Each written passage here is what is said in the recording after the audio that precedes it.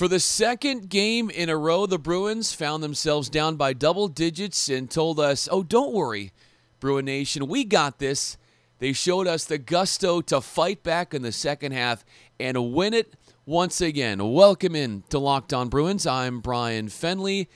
You know where you can find me. I'm also on Fox Sports Radio, a co-host as well for the Bruin Insider Show, which airs on Tuesdays on the radio in Los Angeles. I do that with Nick Cope and UCLA basketball legend and longtime NBA veteran Tracy Murray. If you'd like to communicate with me, have some thoughts on the ascent of this Bruins basketball team, given, yes, they have won 7 out of their last 9 games, please reach out to me. My email is lockedonbruins@gmail.com, or if you feel more comfortable reaching out via Twitter, my Twitter handle is Brian Fenley. That is Brian with a Y, and then Fenley. And you're always welcome to subscribe to the show as well. There are so many different outlets that have podcasts, so many different places. Make sure that you become a regular digester of this program. I honestly believe that listening to this program on a daily basis, doctors have told me that this extends lives.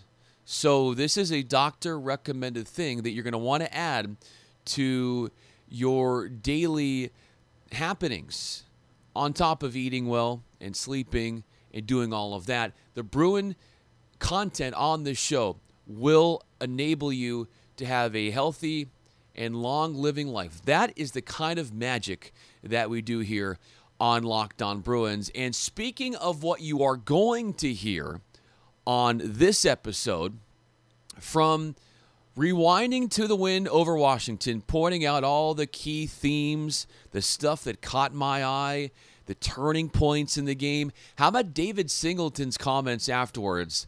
They blew me away, and I'm going to share them with you later on in this show. I feel like you are going, if you haven't already been one of David's number one supporters, when you hear what he says, you are going to turn this guy into a fan favorite, although he already is, but just even more.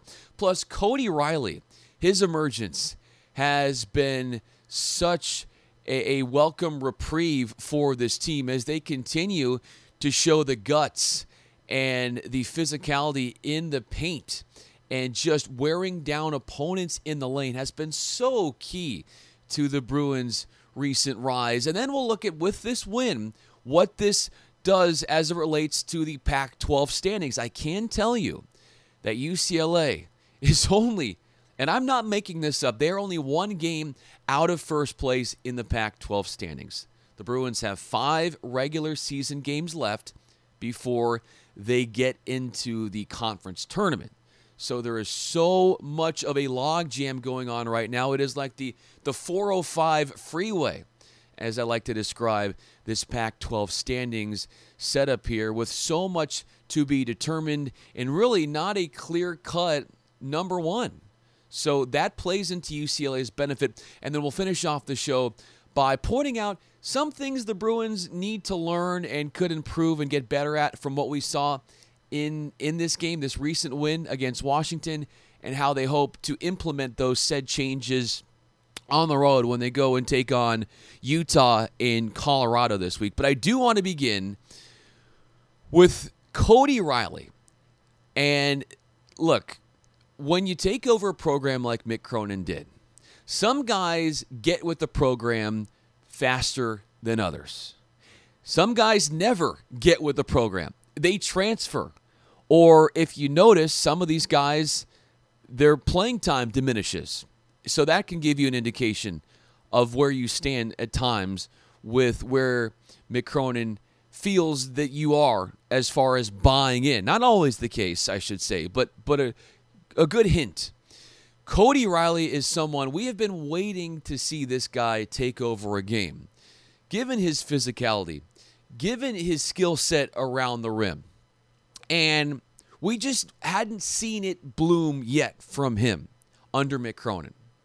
Some guys had already begun to show that, from Tiger Campbell and his recent offensive explosion to Chris Smith becoming such a capable offensive weapon. His mid-range game against Washington made NBA scouts salivate. And you go on and you go on. And we'll get into David Singleton, obviously, on this show. And he had some key threes against Washington. But Cody Riley and his development, you felt and you were positive it was going to come, where he would have these breakout games. You just didn't know when it was going to happen. I relate it to when you're going through puberty and you're a man, and you never know when your voice is going to drop. You could be talking to your mom 1 second with a high-pitched tone. All of a sudden, you finish the sentence, "Hi, Mom, how are you doing?" That is basically how Cody Riley has come on this scene. We didn't know when it was going to come. But he kept playing. He kept doing his thing. And all of a sudden, the last 2 games, he has exploded offensively, and he was why we won this game. Now, I know that there are more than 1 or 2 or 3 factors that you could argue that enabled UCLA to beat Washington, but it was what this guy did in the paint. Because let's go back to the first half for just a moment. The Bruins started out this game with Washington, and UCLA was forcing turnovers. They weren't exactly hot from the field, as far as scoring and building up a lead. Then Isaiah Stewart, the big man for Washington, this guy is no doubt going to the NBA next season as a one-and-done player. He started really imposing his will and blocking shots late in the first half. So the Bruins get on this scoring drought, and UCLA finds themselves down by 7 at the half. Start of the second half, things don't change at the beginning. And Washington, not only are they owning the paint in the first half, but they're helping themselves get out to that 7-point lead by making threes. And they kept their hot shooting ways towards the beginning of the second half. Then Mick Cronin says, "I have seen enough. I can't take this anymore." He calls an early timeout in the second half. And that was the smartest decision that he made in this game. Because all of a sudden, what was at largest point a 12-point lead for Washington early in the second half, slowly started to be reduced and reduced and reduced as the Bruins kept finding ways to dig back into it by chunks, little by little. How did that begin? Well, it was Cody Riley and the Bruins refocusing in getting the offense going through the paint. Mick Cronin brought up the word conviction. Said we got away from that when we started trailing. He said, "I called that timeout early in the second half, and I told the guys, we got to get it in the paint. That is where our offense needs to start." Cody Riley got the memo. He scored 11 of his 15 points in the second half and frustrated Isaiah Stewart. Stewart gets himself involved in some foul trouble. Then you have the Bruins who start to play better perimeter defense. The 3 balls that were going down in the first half for Washington, they were not in the second half. There were at least 2 air balls from 3 for the Dogs, and then 1 was almost another air ball. So you nearly had 3 air balls from 3-point range for Washington. And Isaiah Stewart was met physicality-wise by Cody Riley. That was absolutely critical in this game because on top of dominating and starting to once again enforce his will did Riley on Stewart. I love the way Riley went right to Stewart, to the cup, not intimidated by his humongous presence. Got to the foul line and obviously made buckets inside. There's a stat that really shows you the difference here as far as getting the ball in the paint more in the second half and making that a priority. The Bruins in the first half, 2 of 5 from the free throw line. Second half, a whale of a difference. 16 of 18 from the free throw line. That is good for almost 90%. That is going to tell you how the game changed. What's also going to hurt if you're Washington, and this is what Mike Hopkins said after the game, was too many turnovers late. And the Bruins defense, as we'll get into in just a moment, once again found its form in the second half. I felt that when the Bruins started pounding the ball in the paint offensively and finding some success there, that revitalized the offense. And Jaden McDaniels and Isaiah Stewart not as effective in the second half. And that was true on the offensive end.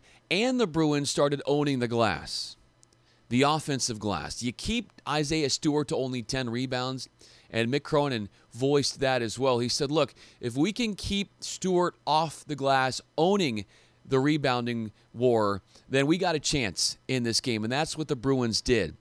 And once Riley started scoring, there was a contagious vibe to that as it uplifted the other players on his team. David Singleton started knocking down threes as the Bruins cut the lead and continued to trim it. And then McDaniels got blocked. Then Washington threw the ball away as they were driving underneath the hoop. There was great rotation defensively. David Singleton, and I believe this was the key to the game, or the defining moment, I should say, of this game. David Singleton, as the Bruins are coming back, David Singleton gets the steal. The Bruins get into transition, which is what they want to do more of. That is a sign of growth right there. They want to produce more on the fast break. The steal leads to Chris Smith knocking down a transition three, and right then, the Bruins take the lead, and they never look back. Following that, right after that, Tiger Campbell gets the steal. Bruins get the basketball. UW compounds the problem by fouling. UCLA forced 18 turnovers, leading to over 20 points off those turnovers. Mike Hopkins, head coach for UW, said that was a tremendous issue for us and why we lost this game. Jalen Hill was probably the guy that salted the game away with an elbow J with about a minute left, made it a 61-54 UCLA advantage, and they would go on to win 67-57. David Singleton was so huge when you talk about three-point shooting for UCLA. And I started to think to myself, as the Bruins continue to rack up wins, what is going to stop them from continuing to do this? Well, it's a team that probably is going to be more veteran, more experienced. It's probably going to be a team that can't miss from three-point range. You saw what Washington could do when they started hitting those threes in the first half. They got out to a lead. The one thing that's going to get in the Bruins' way, or the two things, if you argue that, will factor into UCLA not being able to continue this just rapid source of improvement, is if a team just gets unconscious from three-point range, which happened against Arizona State. And there's really not a whole lot you could have done in that game. And that's just kind of one of those blips on the radar for UCLA. And I try not to put too much stock in it. The other thing that is going to be the biggest test for the Bruins as they continue to finish up the Pac-12 regular season is going up against teams that are more veteran-laced. When I see improvement, I see the Bruins playing their best ball or better ball against more veteran teams. I was very impressed with the win against Colorado. Colorado was a team that fell at Pauley Pavilion earlier this year. Colorado is the highest-ranked team in the Pac-12. They're 16th in last week's AP Top 25 poll. They are number one in the Pac-12 standings. They are also very experienced, a whole lot of upperclassmen that dominate the playing time on that team. So can the Bruins show that they can handle themselves well against that team on the road.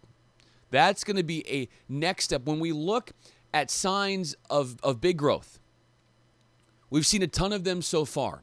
But if you're looking for that next notch up for UCLA, it's can they beat an experienced top team on the road? Another experienced team that the Bruins had a hard time with was USC. The Bruins will get another chance at USC during the final game of the regular season for UCLA. So when you think about the next step here, okay, the Bruins can check that off. We know they're getting better. Now it's off to this. Can they check that off? Can they win on the road? Check. Can they mount a winning streak? Check. Can they take down teams that are just as physical as them? Check. Now it's can you take down a team on the road who has a lot more veterans, more experience across the board? That is what we're going to look for and hope that the Bruins are able to overcome as these last games come into the picture here for UCLA in the regular season. Coming up next, we will look at the Pac-12 standings as they sit right now. There is a whole lot of uncertainty as we get into the final weeks here of the regular season.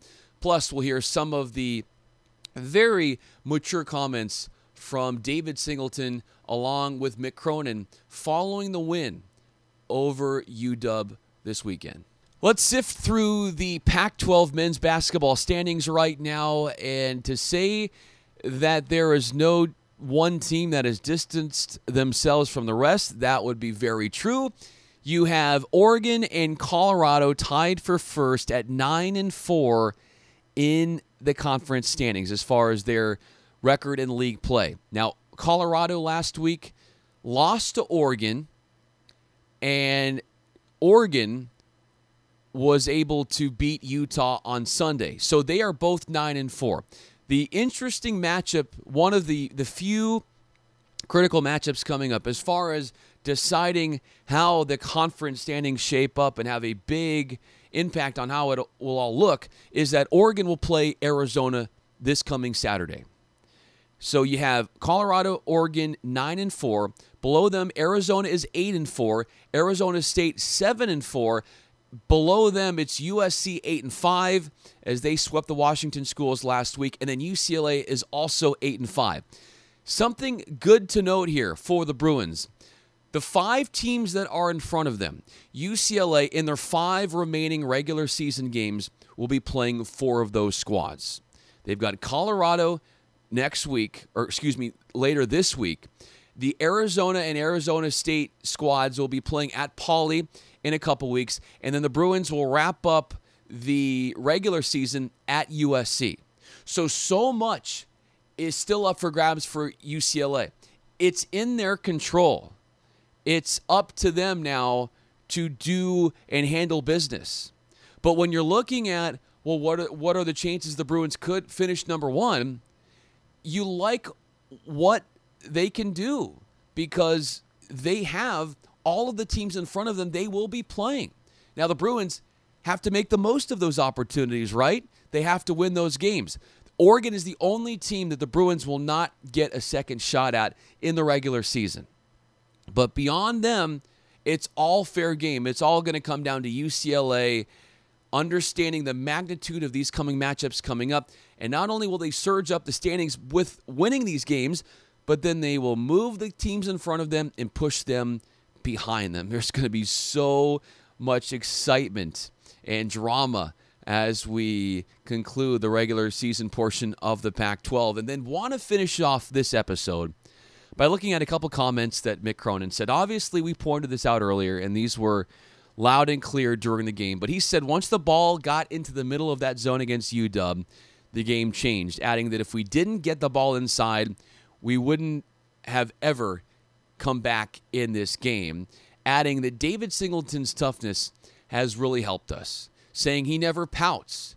And when you see one of your leaders not pout, then you as your teammate are not going to pout. There was a really interesting exchange in this game when David Singleton missed a shot, in the second half as the Bruins were mounting this comeback here and trying to take over the game. And Chris Smith, who has been wonderful as far as his offense and becoming a much bigger part in the scoring department, but he showed me something that we haven't seen a whole lot of. Leadership in coaching players around him. Chris Smith is a great guy. And if you haven't had a chance to meet him, I hope you do. He is a really neat guy. But he is also soft-spoken. And so when he does vocalize, it's like, whoa, Chris Smith? And there was a point in this game where he went over to David Singleton after he missed a three and basically just coached him up and said, keep shooting, keep shooting. Next time Singleton gets the ball from three, he makes it. These are the little things. These are the things that you don't see on the stat sheet. The leadership from players that were not in any way, shape, or form leaders before this season. And so when David Singleton makes these comments that I want to read to you verbatim, this is what really will show you how far this team has come along. Singleton said, quote, when asked about how do you define fun on this team, he said, quote, fun is not jacking up shots and playing selfish defense. Fun is playing defense and helping out a teammate, doing the little stuff that won't show up on the stat sheet. Then the outcome will be fun. If that is not a dictionary definition of Mick Cronin, coach speak, and what he wants, I don't know what to tell you, because that, in a nutshell, is exactly what Mick Cronin is hoping every single one of his players think about what it's going to take to win. And not only are the players believing, Chris Smith said, we are beginning to believe more than ever before. But now the fan base is becoming less indifferent. Indifference with a storied program such as UCLA is a very dangerous thing. And I think that Cronin is starting to steer us away from those waters. And that even the talk of the NCAA tournament has been thrown out there. Now, obviously, we still have a long way to go before being considered that. But if you look ahead to the schedule and the Bruins start winning those games, then the doubts continue to creep away. Here's what I liked, and that was another thing that David Singleton said was we can't be complacent because of this recent success. We can't go into teams' arenas and have the level of hubris like we just deserve to win now because we have this winning streak going on. You have to play like nobody thinks you're worth anything. And you have to take that fire, that competitive juice, and take it to each opponent. Play like you've never been one that has been complimented or one who has always been shortchanged and diminished and looked down upon. That's the kind of fire that this team needs to play with. They can't, and I don't think with Mick Cronin at the helm, he's going to let his players do this, but you can't become a prisoner to this success, because then you will regress and have a relapse. And we don't want that, because the level of urgency right now is so high that if you can continue to win, then you can continue to do things that you thought were impossible to be achieved when non-conference schedule ended. So you can break this thing down into 2 seasons. When they woke up and beforehand. And when I ask when they woke up, it's when was the turning point for this team? I have an argument as to when I think that was. I throw this out to you as well. When was that apparent for you? When did this team show you that they're not going to just revert back to their old struggles? That this was a team to stay?